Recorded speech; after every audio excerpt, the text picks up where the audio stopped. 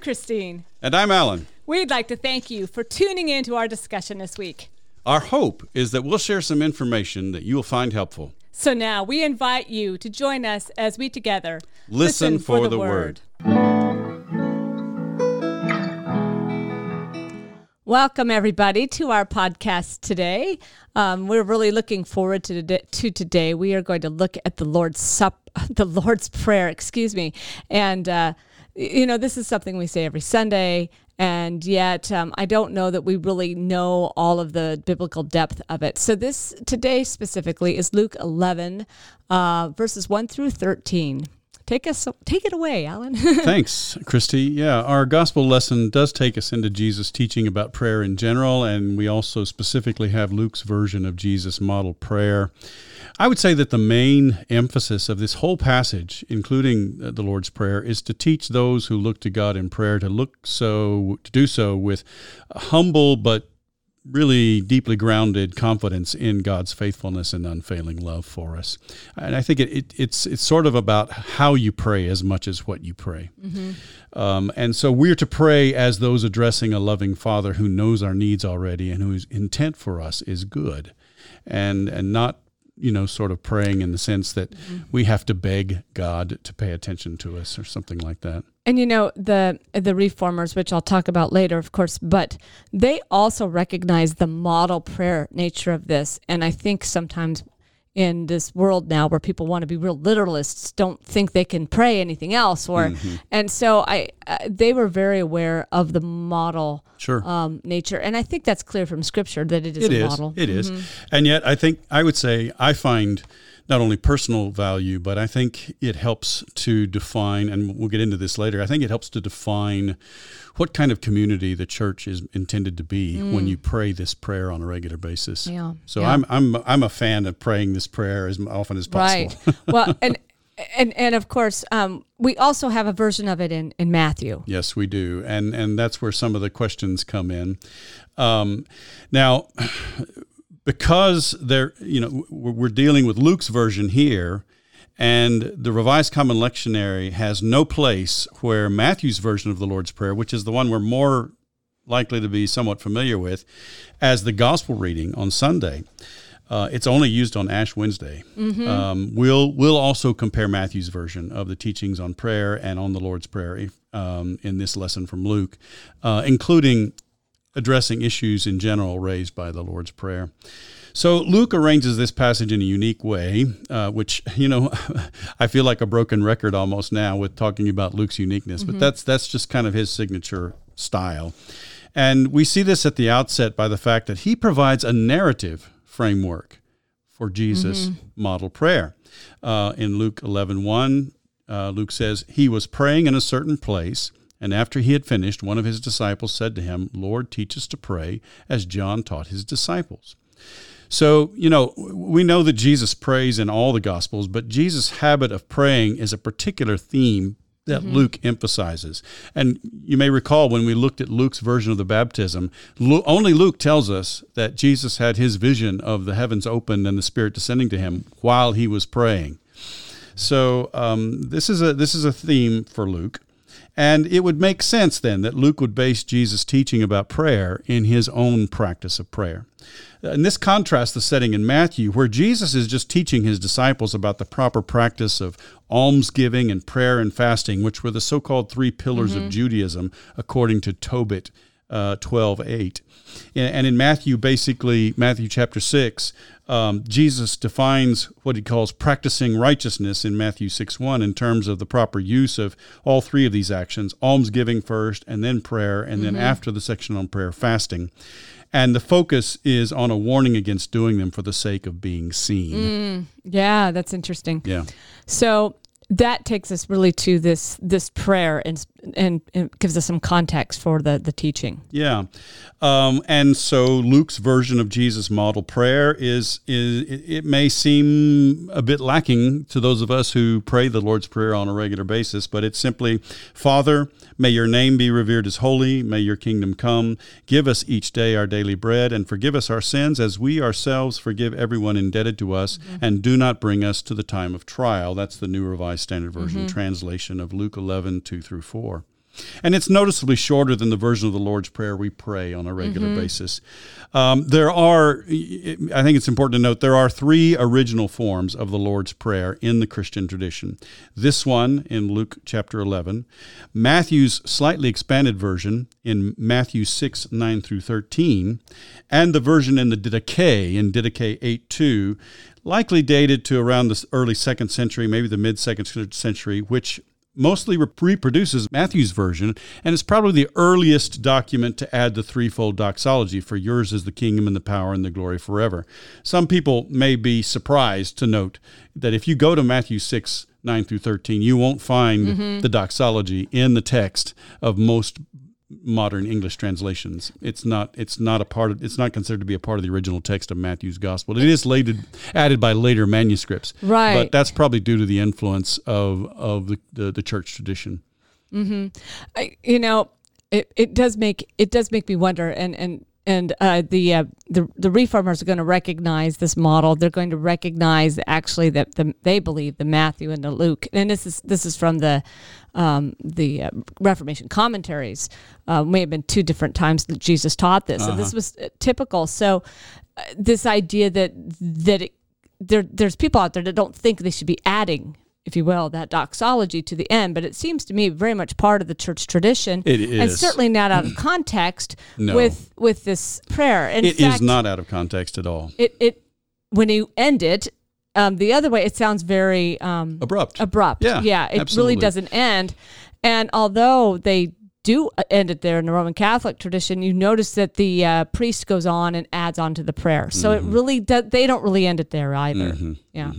Well, and like I said, I mean, the earliest witness that we can date that we have to this is the Didache in the 2nd century, and that's pretty early on in the Christian tradition. So I have no problem praying the prayer in the traditional way that we pray it, basically. Now, in the mid-20th century, it was in vogue for New Testament scholars who knew Aramaic to try to discover the original Aramaic, sort of retranslating the Greek back into Aramaic in an effort to know, the original version of the prayer that Jesus likely spoke, which means recovering what is called the ipsissima verba Jesu, the actual words of Jesus. Right. Part of that, that's part of that historical Jesus process. Absolutely. And, it's widely recognized now that that's a futile effort because we can only really speculate about what the original Aramaic might have been. What we have are the Greek versions preserved and interpreted in the gospel tradition and the Didache. And I believe we can be confident that they represent the ipsissima vox Jesu, or we could say the actual voice of Jesus. So the idea is we may or may not have the actual words Jesus prayed, but we can be confident that we have the content of that prayer faithfully represented in our Gospels and in the church tradition. Yeah. And I think, as I said, the Reformers at least thought that he probably taught this other times, that these were capturing what a good prayer should be. So, right. And, it's hard to say one way or the other, Exactly. That's obviously adding a little bit. Obviously, Jesus prayed more than once. I don't think we and a lot of people have observed this about some of the parallels that don't quite match up. Well, maybe Jesus taught this on more than one occasion. There's absolutely no reason why that might not happen.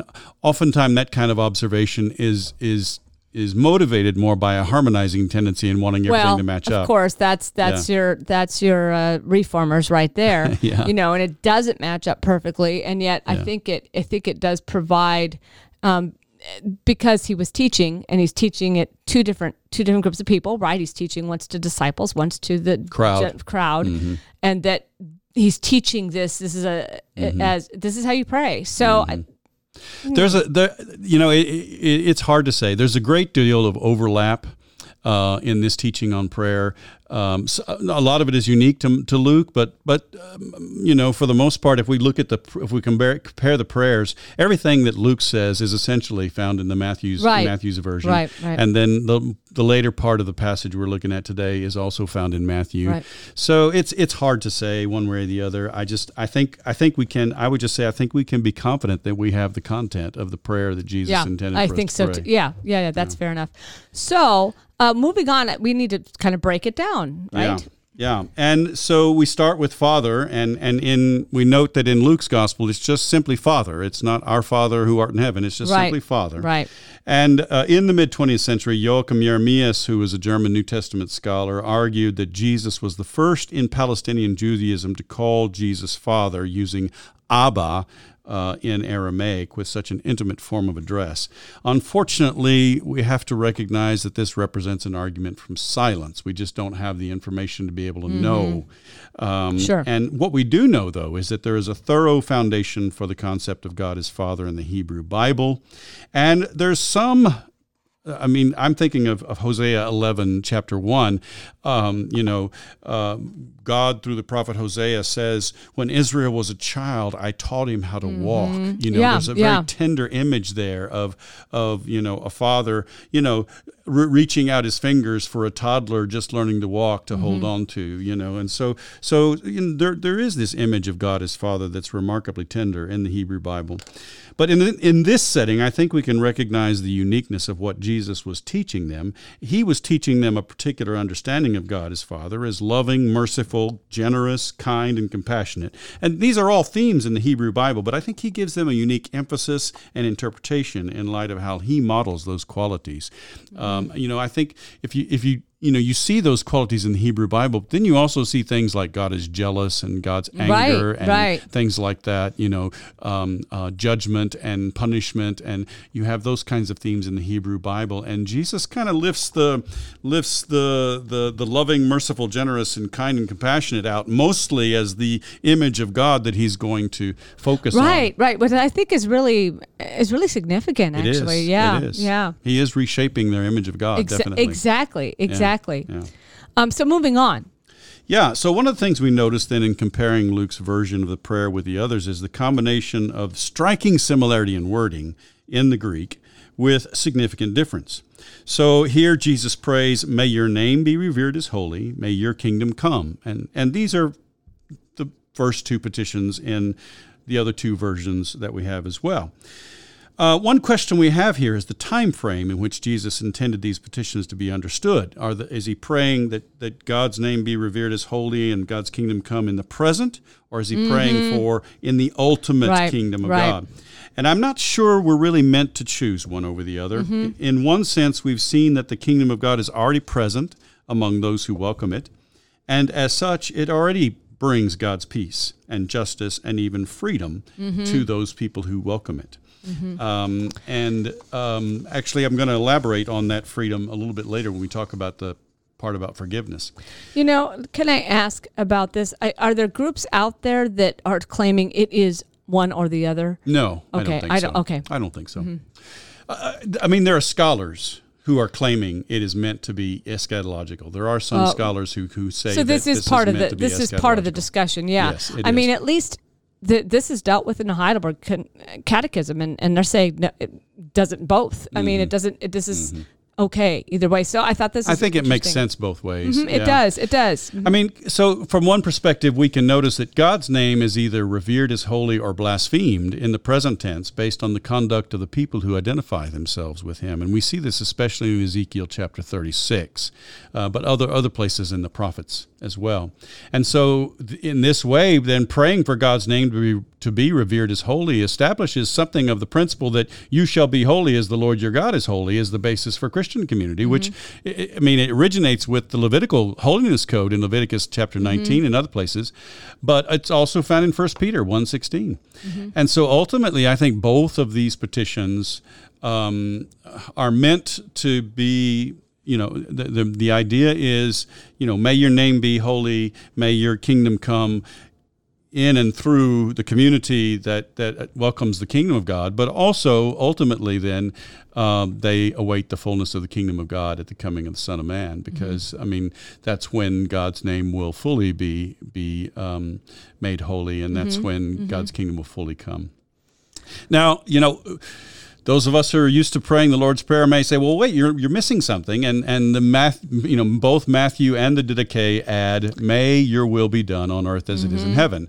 And I think, I think this may be seen as simply an expansion of the two petitions in Luke. I don't think it's something it's something really adding something significant in terms of content. May your will be done. May your name be made holy. May your kingdom come. May your will be done.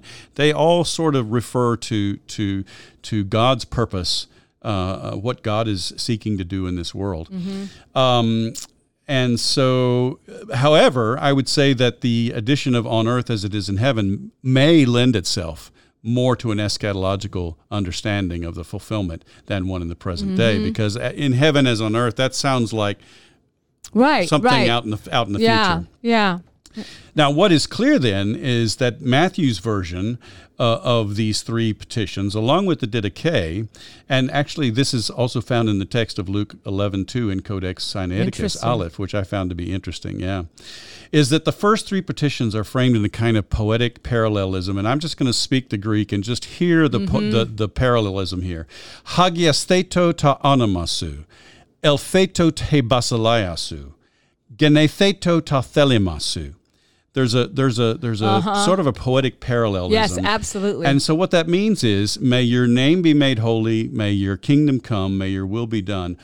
All three of these are standing in parallel, and in Matthew and in Didache, on earth as it is in heaven applies to all three. Oh, nice. May your name be made holy, on earth as it is in heaven. May your kingdom come, on earth as it is in heaven. May your will be done, on earth as it is in heaven. Now, I know all of you could hear that as he read it, but if you look at it too, seeing those same endings and Sue at the end of all really kind of hits home. I don't think you would miss this if you saw this. And actually, if you're looking at the Greek New Testament, I think most Greek New Testaments actually print it that way. They print the three petitions in parallel, and then they print the in heaven and as on earth sort of off to the side to indicate this. That's really cool. Yeah. That's really cool. So then the next part of Jesus' prayer builds on this view of God, as merciful and gracious and kind, established in Jesus' teaching and ministry as encapsulated in the petitions in Luke 11:2, and applies them even more concretely to the life of the community of those who welcome the kingdom of God and are shaped, therefore, by their faith in this view of God as a loving Father who not only hears their prayers, but also acts for their good. Yeah.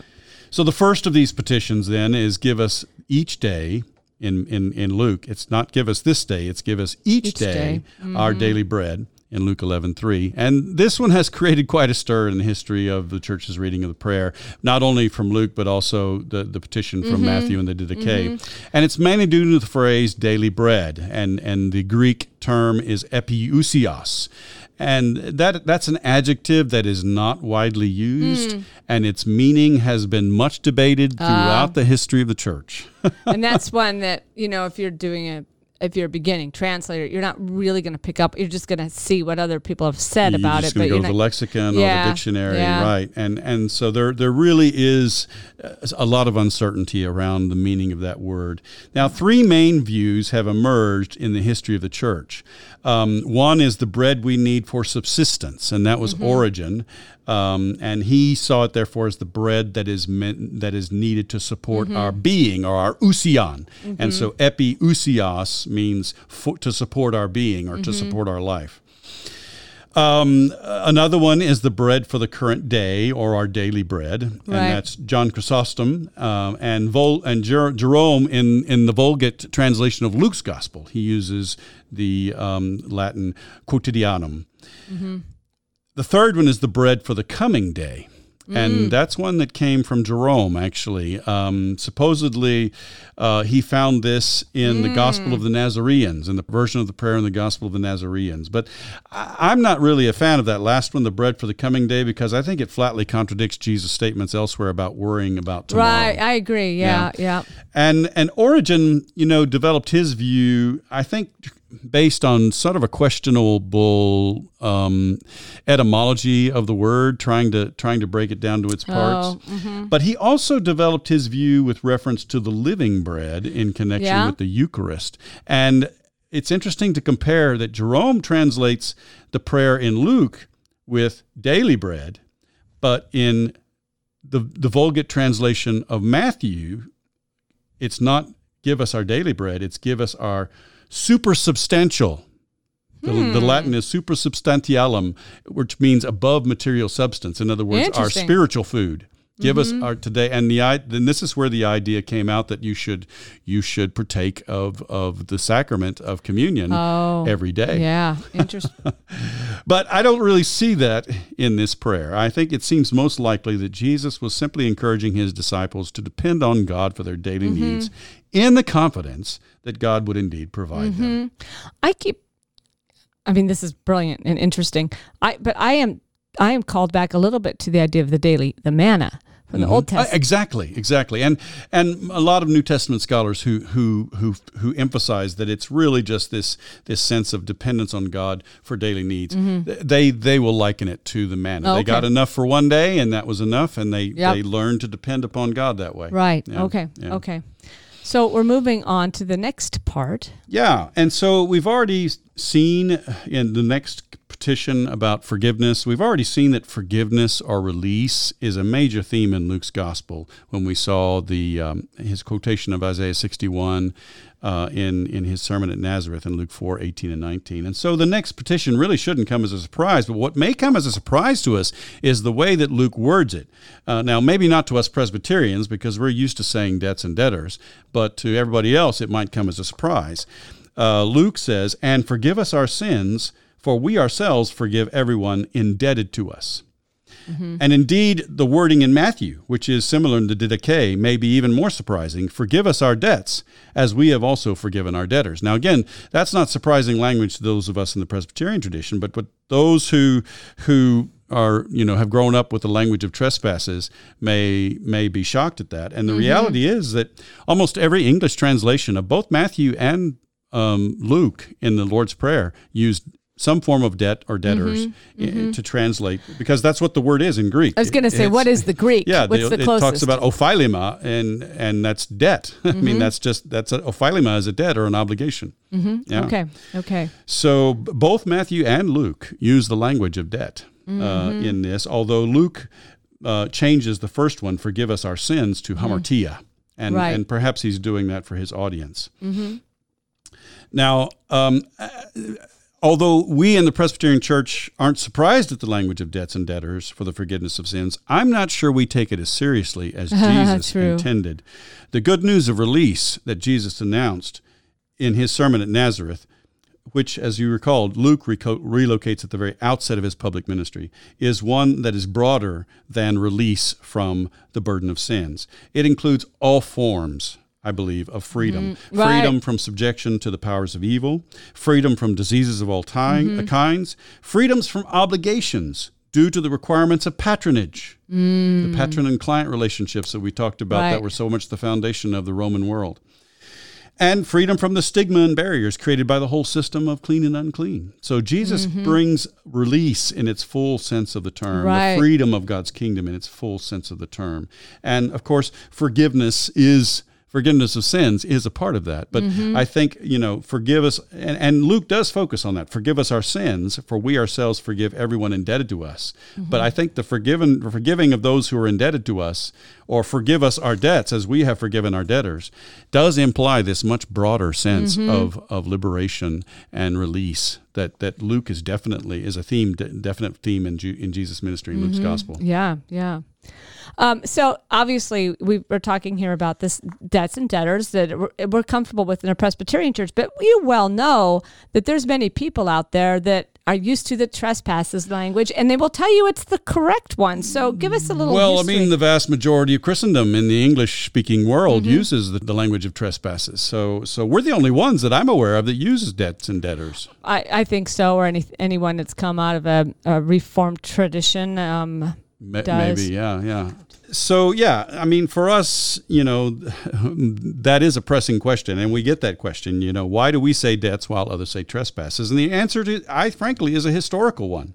In 1526, William Tyndale translated the New Testament, and he used trespasses for the word ophailema, forgive us our trespasses.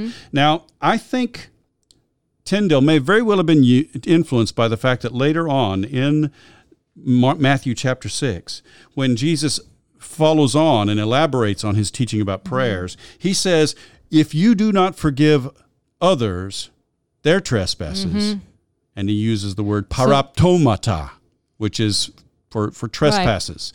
Then neither will your Father in heaven forgive you your trespasses. Right. So maybe and that's so where it that came may from. have influenced Tyndale's translation in English of the word opheilema, which may have been a little bit strange to him.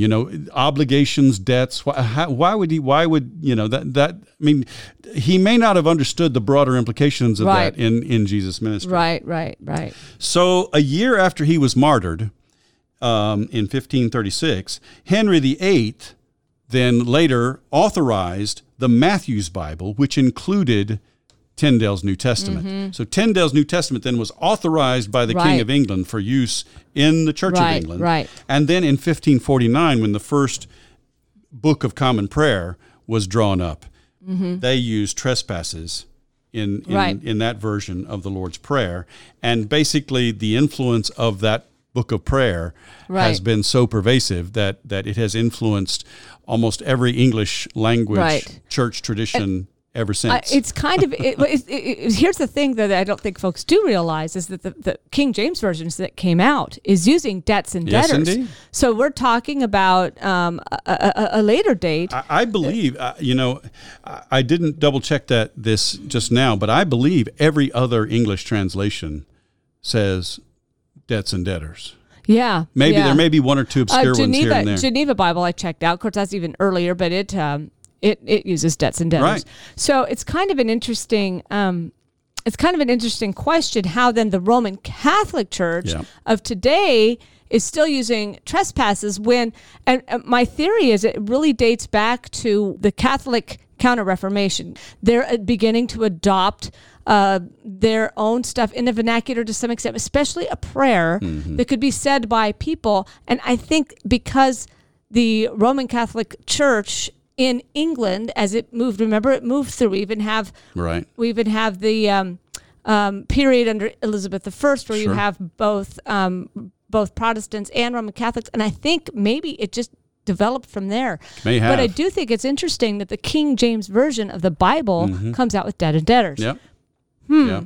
Well, and the other thing I think is interesting is that Latin was the language of the Mass Church. until Vatican II, correct. And it could have been by then that the church in the English-speaking lands, by then trespassses was so well established in most traditions that they may have just decided to adopt. They may have, because we do know that at least if you knew anything in the Roman Catholic tradition, you probably knew how to say the Pater Noster in Latin. Right. And you may not have ever learned it in English. And that is another question or another thought. And I think there's more to be digging there. Maybe someone's done it that I haven't come across or that you haven't come across. I haven't yet, but it would be fascinating to see that. It's kind of an interesting little thing. But no, so friends, all of you that have your Methodist friends that tell you that it's trespasses, you could use this and say no. Point them to the Gospel of Matthew. Point them to the Gospel of Luke. Exactly. It says that neither one of them says trespasses in the text of the Lord's Prayer. Right. Matthew's Gospel does say trespasses later on in the explanation, but it's not. It's debts and debtors. Debts and debtors in the text of it. Yeah. All right. Yeah.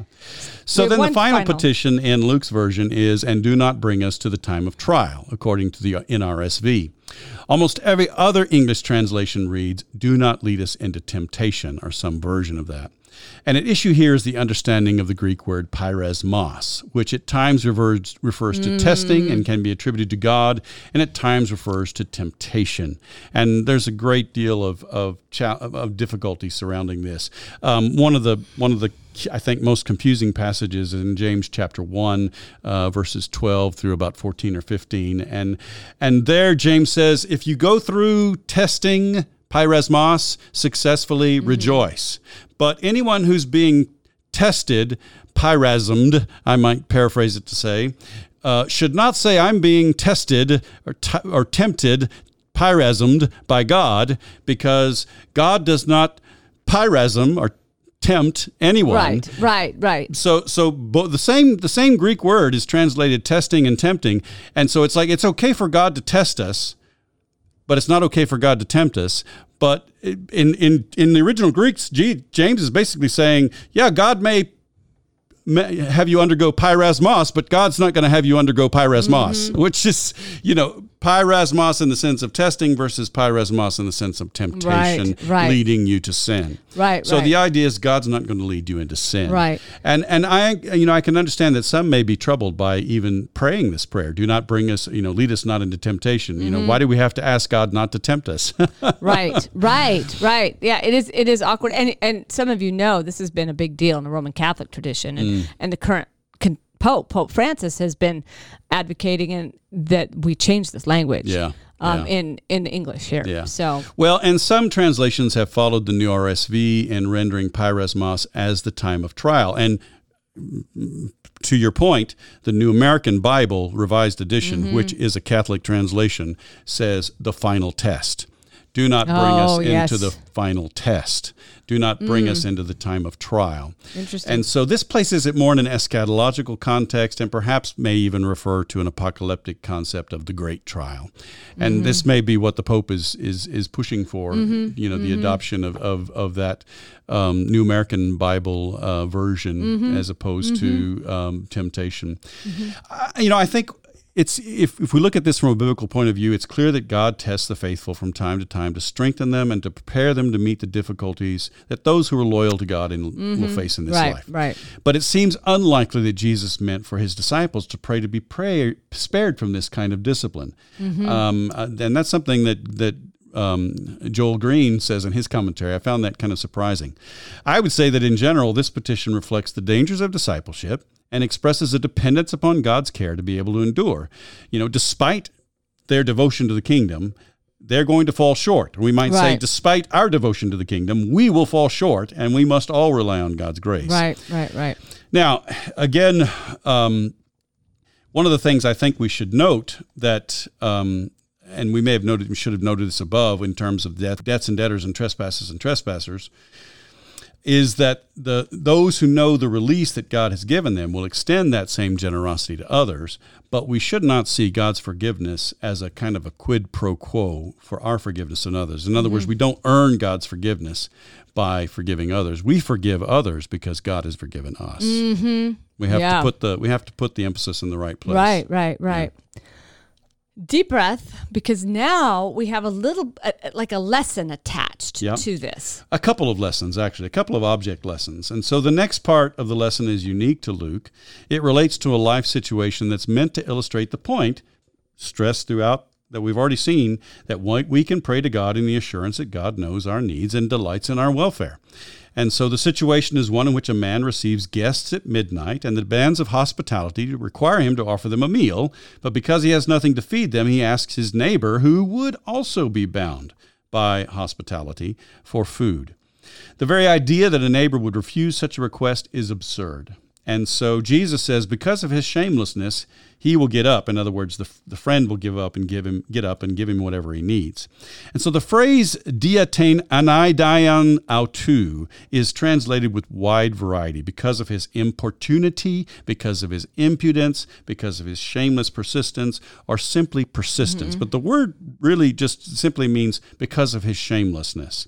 And so if you translate it more literally, because of his shamelessness, it seems like a strange statement because it seems to say the opposite of what is meant. What is meant is that the obligation of honor will compel the neighbor to help extend hospitality to the guests. And so the motivating factor is that, he won't want to bring shame upon his house by refusing such hospitality. Right.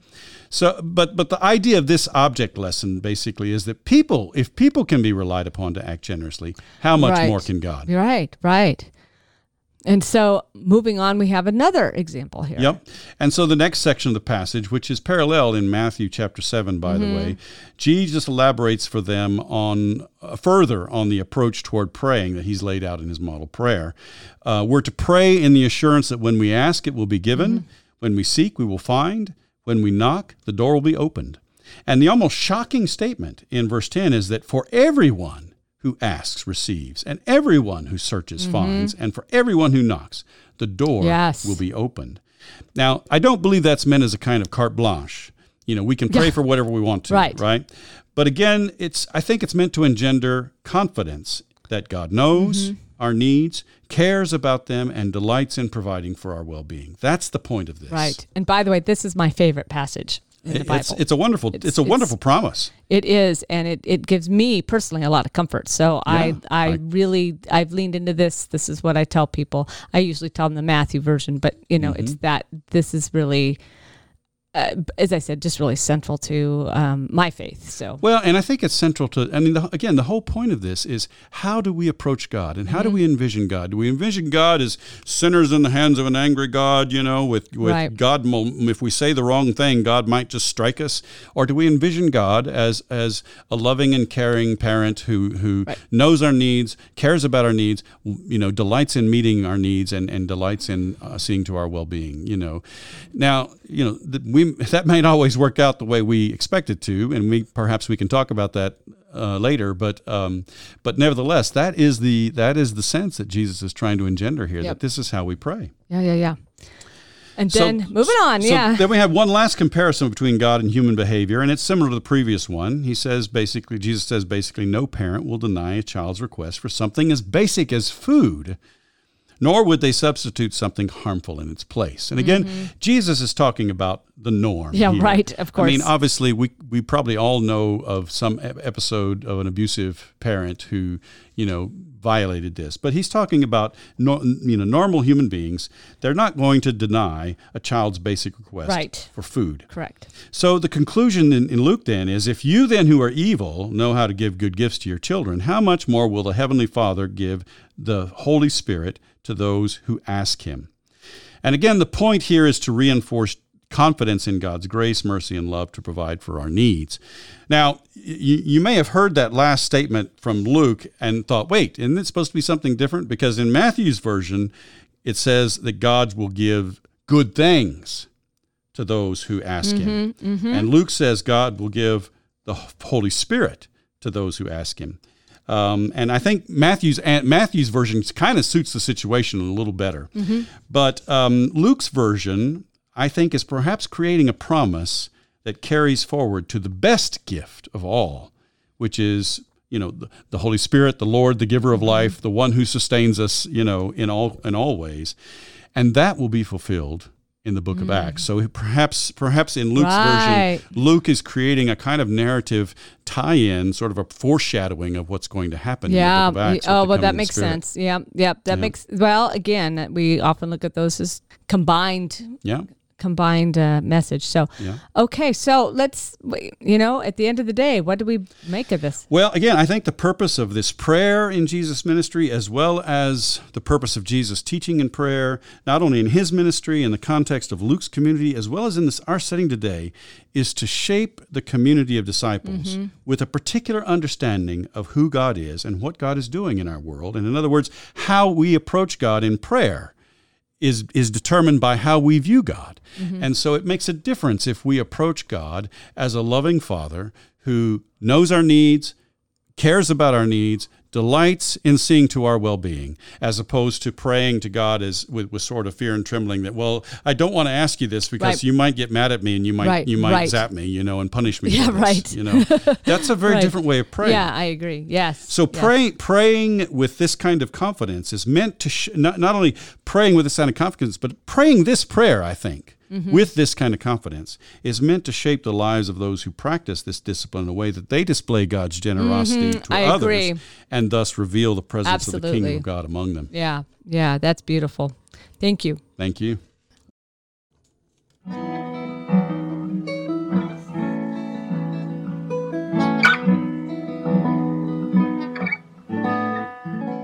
Hi, friends. We're back, and given the fact that we ran kind of long in our first segment, we're going to do this second segment, and Christy's going to take us through some of the confessional materials in the Reformed tradition and how the Lord's Prayer was used there. And we may have some general reflections to wrap it up, but we're just going to do two segments today. So just want to give you a heads up about that. So Christy, tell us what you found in the confessions. Sure. And I decided today just to look at the treatment of the Lord's Prayer in our Book of Confessions. And this is because when we think about our Book of Confessions, we have the ancient confessions, the Nicene Creed, the Apostles' Creed, and then we have really the Reformation era confessions. There's really not a lot of confessional activity in between this time, and this really puts out who we are as a Reformed church. And then we have some modern day confessions.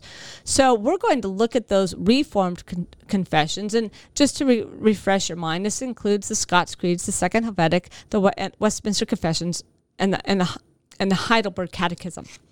But I think it might be important, before we dig into how they treat the Lord's Prayer, to remind what the confessions mean to our tradition. And as you all know, we're Presbyterians, are Reformed, and continue to reform. So these confessions act as a witness to the reforming nature of our faith. We accept fully the ancient creeds of the church, and then we see the Reformation era confessions, and finally the modern era ones. And I think that we've seen, even in this podcast, the influence of the Reformation era on our modern church.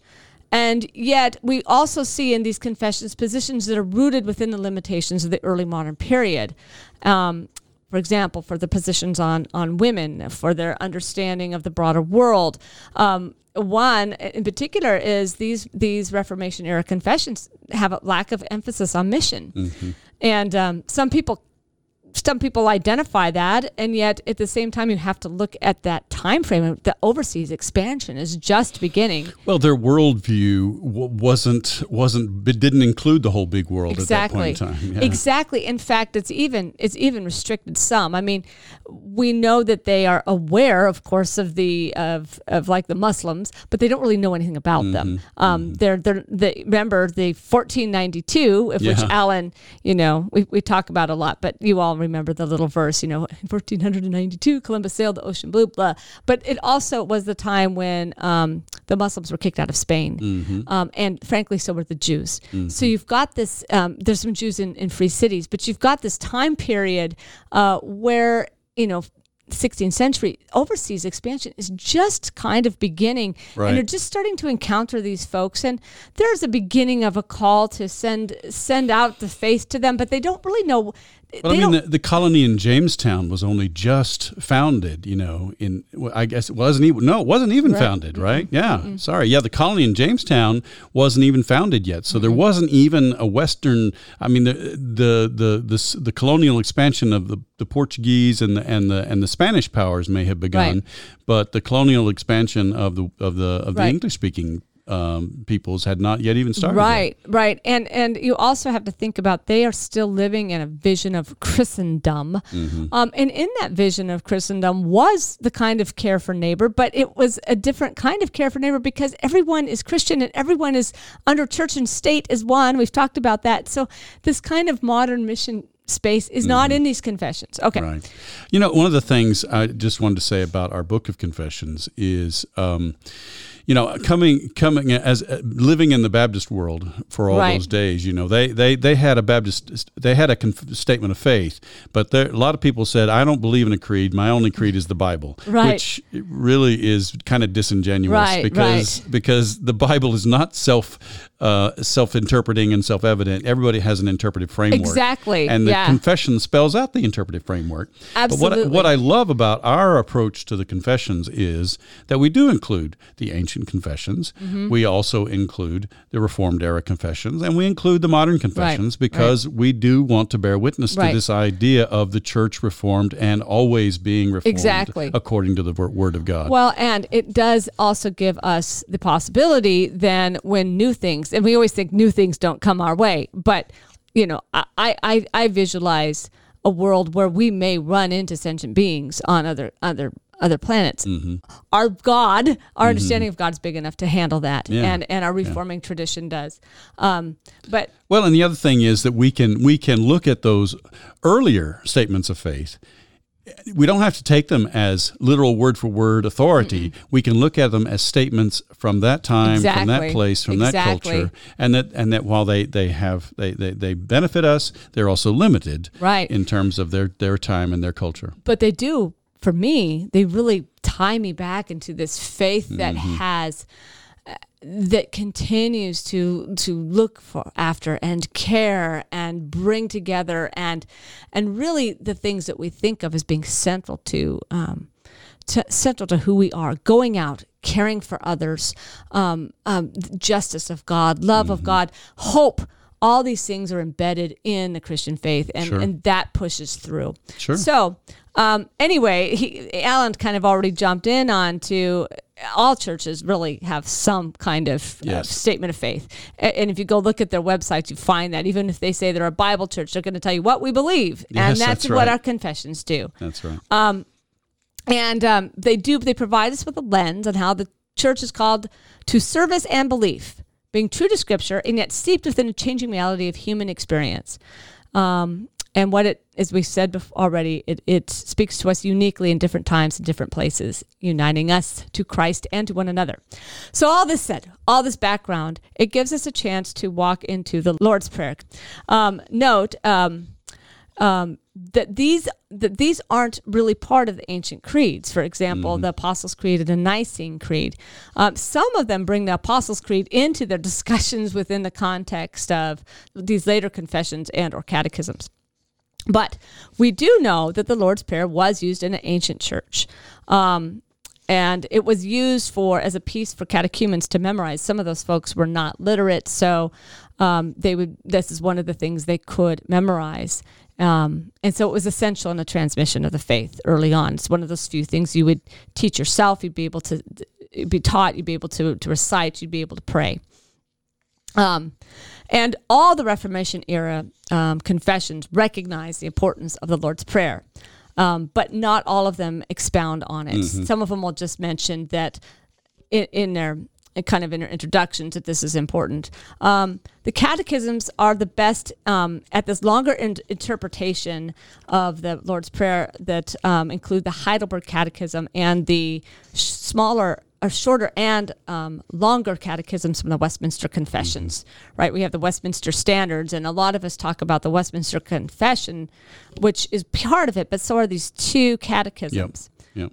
So the Heidelberg Confession, which is older, is in 1563, and this catechism is written by the Elector Frederick III of the Palatinate, and the Palatinate had become particularly reformed, and so he was trying to basically find a confession that he could bring to the Holy Roman Emperor, and suggesting that they counted they weren't doing things that were offensive, and there is some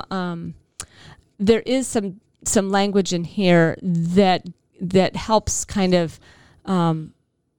That helps kind of when you're talking about the Lord's Supper later on, that kind of allows this to for the Roman Catholics and the Reformed to actually be on a similar page. Oh, really? So it has some of the reconciling language in it in this particular catechism. Yeah. So this is a catechism. It's a question and answer type of confession. And in a space, it's used as a model prayer and, frankly, the basis for how we should pray. This is stated right in there. Sure. Prayer is both thanksgiving and a means by which we communicate with God. And in here is one where we see this kind of unique Reformed theology is that this is a prayer from our depravity. And so as this is expounding, it's talking about the depravity. And it states, we must fully recognize our need and misery so that we humble ourselves to God's majestic presence. Total depravity. Yeah. Not so much, not so clear as it's going to be later on, but there is that basic language, that sense that we have to rely on God for everything. 2, we also recognize in this the sovereignty of God, and this that we as God's children must respond to the call to pray. And 3, God's love, that God will listen to our prayer. And we just talked about that. Yeah. Which sometimes, and I'll talk about, isn't as clear, and especially when we get to the Westminster ones, that the love of God, it's there, but it seems to be pushed down over this kind of commandment sense. I'll read a couple of those later. In Scripture, that God has revealed God's self through Scripture, God's witness to us. And the confession goes on further to analyze each segment of the prayer, and I wanted to highlight a few.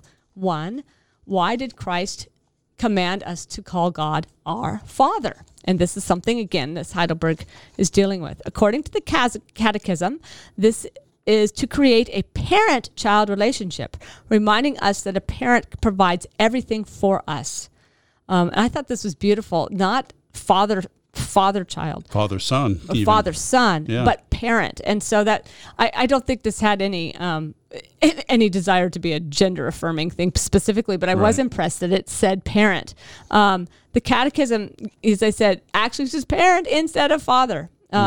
So, again, I think perhaps, though, it was a reminder that that there were women, and that and women were also called to be in and involved in the church and part of God's chosen. And I think sometimes that was really underplayed. So again, it wasn't obvious, but this was a definite choice of words. The second point I found interesting was in the response to the second petition, Your Kingdom Come, that the Catechism claims that this is to preserve the church and make it grow. So this is not only to reject evil and those things that corrupt, but also has an outward call of responsibility. Absolutely a Reformation era type instruction that relates to the priesthood of all believers. Interesting. Yeah. I find it fascinating that I wouldn't think of Your Kingdom Come as preserve your church and make it grow. Yeah, because it's almost in that Christendom mind frame where the church is the kingdom and the kingdom is the church. And for me, the kingdom of God is something much bigger than the church. Isn't that interesting? Yeah, it is. But I think that reflects the thinking of that time frame, as you were saying. I mean, that was their worldview. Right, exactly. Exactly. And third, salvation by grace is reflected in response to the fifth petition, which is forgive us our debts. Here the Catechism reads, quote, forgive us just as we are fully determined as evidence of your grace in us to forgive our neighbors. In other words, we can forgive only because we are recipients of God's grace. Yeah. Well, and that kind of echoes what I was saying about getting the emphasis in the right place. We forgive because God has forgiven us. We don't forgive in order for God to forgive us. Right. Exactly. So now I shift to the Westminster Confessions. And so these are about 100 years later, in 1646. And I think what's interesting is by this time, you have a very divided Europe. By this time, you have also this era of confessionalization where people, you're not going to see some of that reconciling language that you saw in the Heidelberg Confession. I mean, you were really here making these kind of clear, this is what a Reformed tradition is. Over against a Lutheran tradition. Right. Well, I should say this, and we should back up a moment. There is kind of a bit of, if you know the history of this, the Westminster Confessions go through, it's adopted by the Covenanters, which those are those folks that are breaking away from the English monarchy, who are determined to be Roman Catholic. And so you're going to move into the English Civil War here.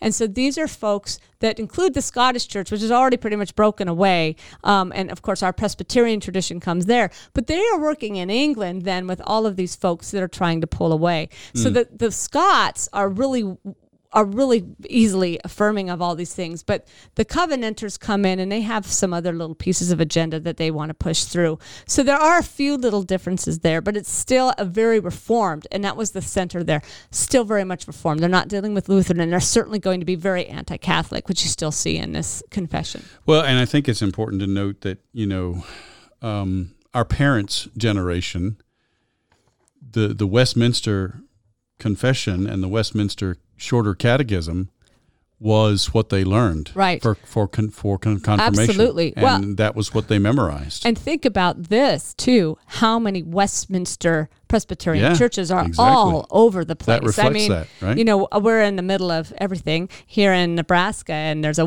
Westminster Lincoln, there's a Westminster Omaha, right. And you can find that all over, and they're looking to this confession as the space of it. So.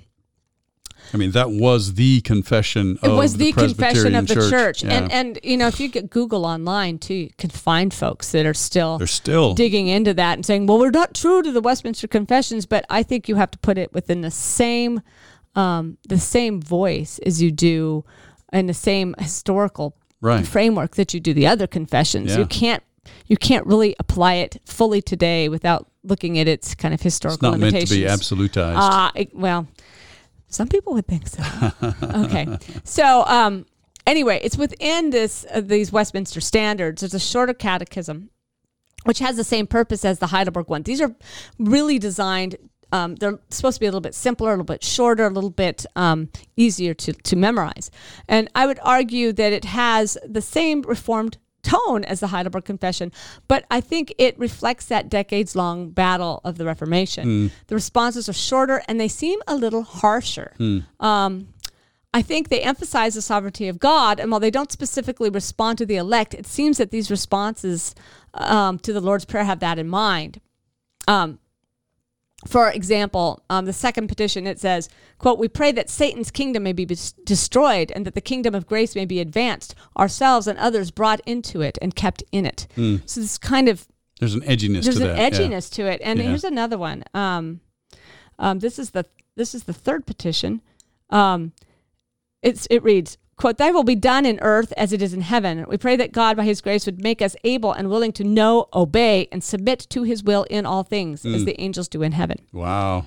Now, there's a longer catechism, which is also part of the Westminster Standards, which I think has a softer tone. Now, this is designed more for pastors to use from the pulpit, but it too has a focus on the Lord's Prayer. And it emphasizes the use of the Lord's Prayer as direction for other prayer, as well as acts as a prayer in its own right, which is what we've talked about. And this one really emphasizes the sovereignty of God, total depravity, as I said, but has a gentler tone than the shorter catechism. So let me read the first petition in this case. In the first petition, which is "Hallowed be thy name," acknowledging the utter inability and indisposition that is ourselves and all men to honor God aright, we pray that God would by his grace enable and incline us and others to know, to acknowledge, and to highly esteem him, his titles, attributes, ordinances, word, works, and whatsoever he is pleased to make himself known by, and to glorify him in thought, word, and deed, that he would prevent and remove atheism, ignorance, idolatry, profaneness, and whatsoever is dishonorable to him, and by his overruling providence direct and dispose of all things to his own glory. Yeah, that does seem a little less harsh. Yeah. And the second petition is the same way. But I think when you are a person memorizing a catechism and you're memorizing those harsher tones, it really, I'm not so sure that the gentleness that is really meant in this comes through. And I think it impacts... I really do think it impacts our earlier churches and this kind of Puritan tradition that's going to come over here. Yeah. Because this catechism is going to be adopted by the UCC, obviously, right? Well, it's a very defensive thing, pray that Satan's kingdom may be destroyed. I mean, you've got the kingdom of grace in there, right? Right. But you start off with the kingdom of that Satan's kingdom be destroyed. Right, and, exactly. I've always maintained that where you start theologically makes a big difference in how you wind up, whether you have a theology of grace or not. If you're starting from a perspective of the power of evil in the world or sin or depravity, if that's your starting point, that's going to affect how you frame God's grace. Exactly. So it's one of those things. I think we always have this vision that as these things come down to us, they're going to be understood within the context of the person that wrote it, but that's not necessarily how it's interpreted. And I do think it probably has led to some of our reputation over the year, and made people focus. And then, of course, I always hit on a Synod of Dort, but they're so harsh over there that we really get this reputation of frozen chosen kind of mentality. Sure. Anyway, moving to one of the other questions they dealt with is the lead us not into temptation, which is what we just talked about with Alan. But here, I thought it was interesting. They viewed this as a response to the sovereignty of God issue, that the entire purview of God's power is indeed evil, and that we can be tempted in our human condition. So, in other words, God's in charge of everything. That evil isn't coming from a separate thing. Interesting. And so evil comes from God as well as good. Yeah, that God's providence will prevail, and that we might be freed from sin and temptation and all evil forever. That's a quote. Yeah. So on the end, God's providence will prevail. But for now, evil comes from God. That's so interesting. kind of an interesting space there. But again, they're pushing on sovereignty of God. The evil doesn't have its own origin. So, and that as fallen people, we can be tempted. And if that tempted isn't coming from Satan, because that would make a dualistic world, then there's somehow that God can be in that space. I thought that was interesting. Yeah, definitely. Definitely. So I think, all of this background can take away that the Lord's Prayer is central to our faith from the early church until today. However, even though it seems like a clear and obvious instruction by Jesus, there are nuances of meaning and interpretation that come through both the confessions and our culture. Surely. And therefore, it is important to visit and study this prayer on its own understanding and for what it means to our faith today. Yeah, I would agree. Yeah, I said before earlier. I believe in praying the Lord's Prayer as much as possible, and as a person making my own faith journey, there have been times when, frankly, I have been done with the church. I have been tired of the church, and I have thought, why am I here? Right. And many, many years ago, when I was going through one of those periods of time, we were praying the Lord's Prayer in worship, and it just kind of hit me. Where else in this culture do I have the opportunity to pray this prayer with other people? Yeah. Yeah. And, true. Good point. So I value that. The sad thing is, I don't think that most people who are praying the prayer really reflect on some of the depth of the nuances that we're talking about. I don't think so. They just pray it by rote, but I love the prayer, and I do believe that it was intended to shape our lives. Oh, and absolutely. To shape our community. There's so Gary Neal Hansen did a wonderful book on kneeling with the giants, how to pray, and he actually covers. Martin Luther goes into a very long exposition on praying. Each one of these petitions can in itself be its own lengthy prayer, and he encourages this as a prayer discipline to kind of meditate and process through what each one means. Some of the things we pulled out today. Now, I didn't bring out Luther today; that was another option, but. Reminding us really of the depth of the prayer, of what these individual petitions mean. And I think we found some beautiful things today that I wasn't aware of. This parallelism in the Greek was really eye-opening for me. So anyway, I hope this helps everybody. I do too, and I hope we come away just with this idea, this theme of we're praying to God as a loving parent who cares for our needs and knows our needs before we ask and delights in our well-being. That's the key. I think that's the key presupposition of this whole passage. I do too. Yeah. Thanks. Christy.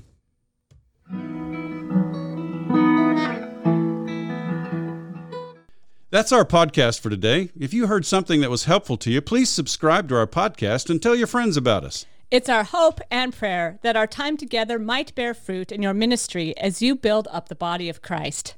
We hope you'll tune in next week. And in the meantime, let's keep serving each other as we together listen for the word.